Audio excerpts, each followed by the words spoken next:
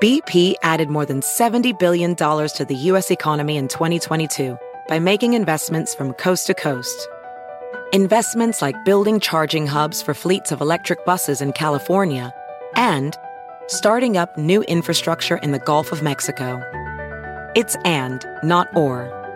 See what doing both means for energy nationwide at bp.com/investing in America.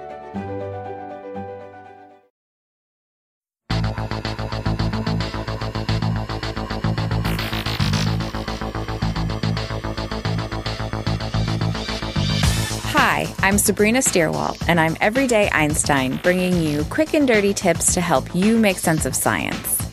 Last week marked the historic announcement of the first detection of gravitational waves. A big press conference was held, and physicists around the world celebrated.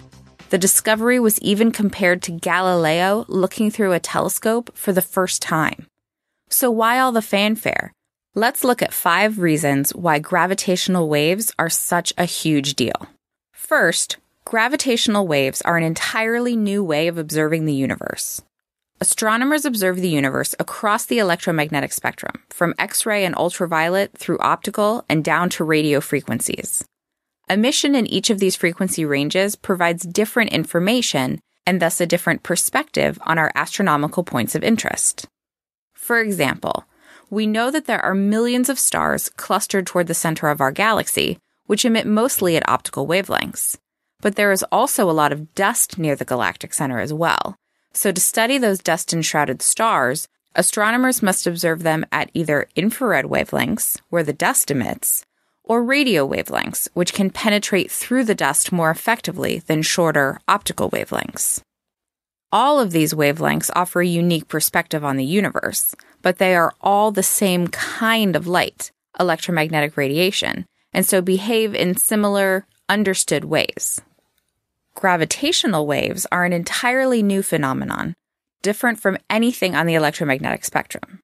In 1915, Albert Einstein proposed a radically different way of looking at gravity with his theory of general relativity.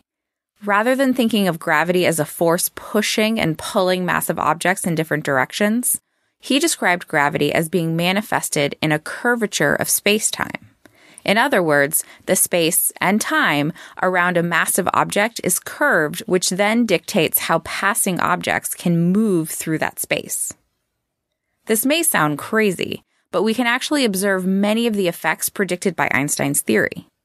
For example, general relativity informs us that time passes more slowly by an ever so small margin down here on Earth than it does for GPS satellites in orbit, an effect known as time dilation, a result of the curvature of spacetime.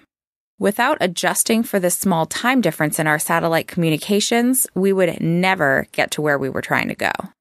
A consequence of the general relativity framework is that when objects accelerate through this warping of spacetime, they produce ripples known as gravitational waves. These waves propagate through space, compressing it in one direction and stretching it in another. The frequencies predicted for these fluctuations are within the human hearing range. We can hear gravitational waves, and already scientists and artists have teamed up to explore other artistic interpretations of their sound. So why did it take 100 years to detect them? These ripples are tiny, on the order of 1,000th of the size of a proton nucleus. So we need a pretty violent event to occur to produce enough of them for us to detect. We also need, of course, a very sensitive detector. Second, the instrument that made the gravitational wave detection is the most precise measuring system ever built. To detect such tiny distortions in spacetime, physicists use a technique called laser interferometry. A focused beam of light is sent in different directions to bounce back and forth between 2 sets of mirrors before being sent to a detector.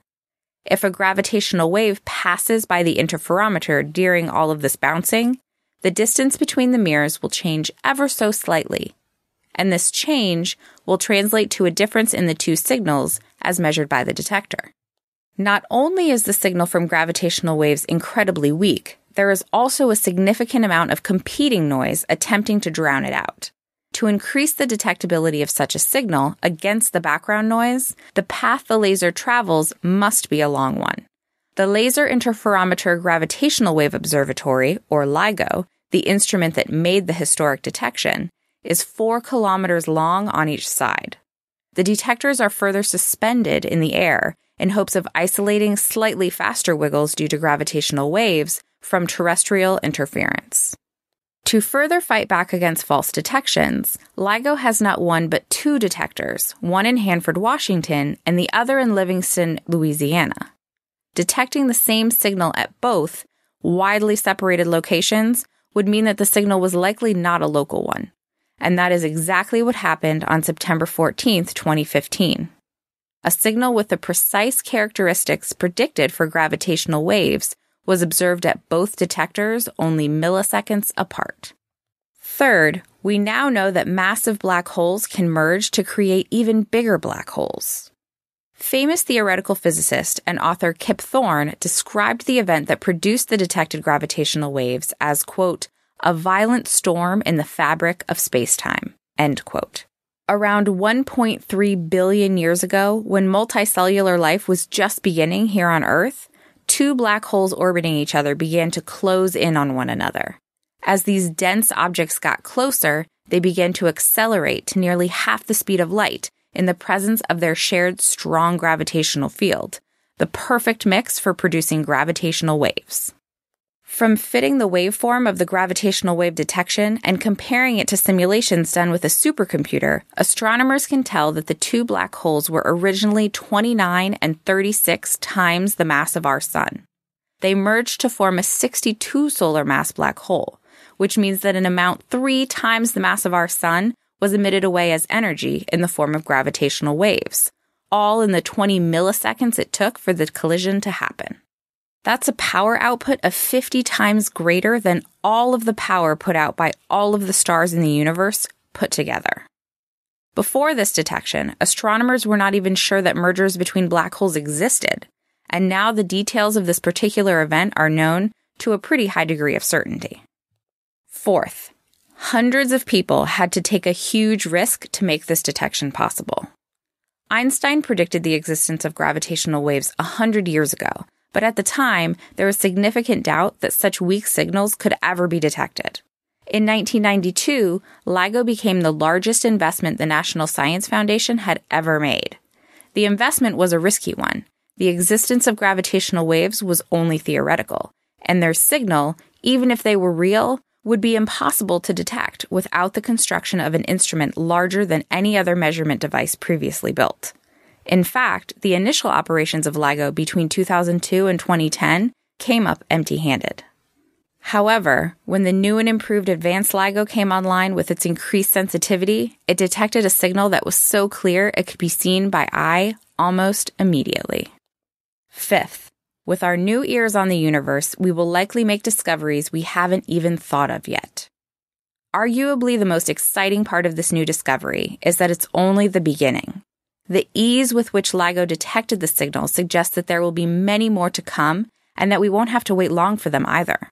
The LIGO detectors are not even at their full planned sensitivity yet, and so detections will get easier. The success of LIGO will also likely help other similar projects get funded. And in fact, it likely already has, with the Prime Minister of India voicing support for LIGO India. Other efforts include Kagra in Japan, Virgo in Italy, and the already operational GEO 600 in Germany. Using multiple detectors in concert will further help pinpoint the origin of the gravitational wave signals.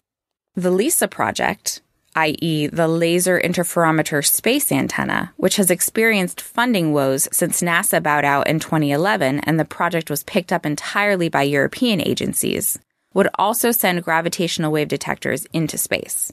This would open up the possibility of detecting signals with much longer periods, on the order of minutes or hours rather than milliseconds, not currently possible with LIGO.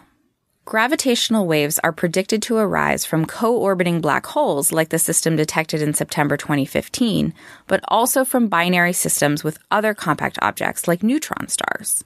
But gravitational waves are also fundamentally different from the electromagnetic radiation that we know so well.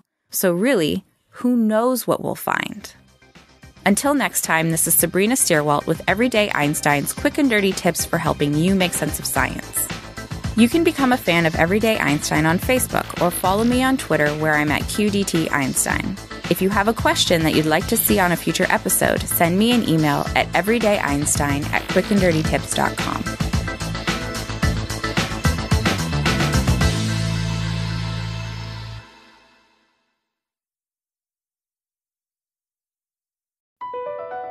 Across America, BP supports more than 275,000 jobs to keep energy flowing. Jobs like building grid-scale solar energy in Ohio and producing gas with fewer operational emissions in Texas. It's and, not or. See what doing both means for energy nationwide at bp.com/investing in America.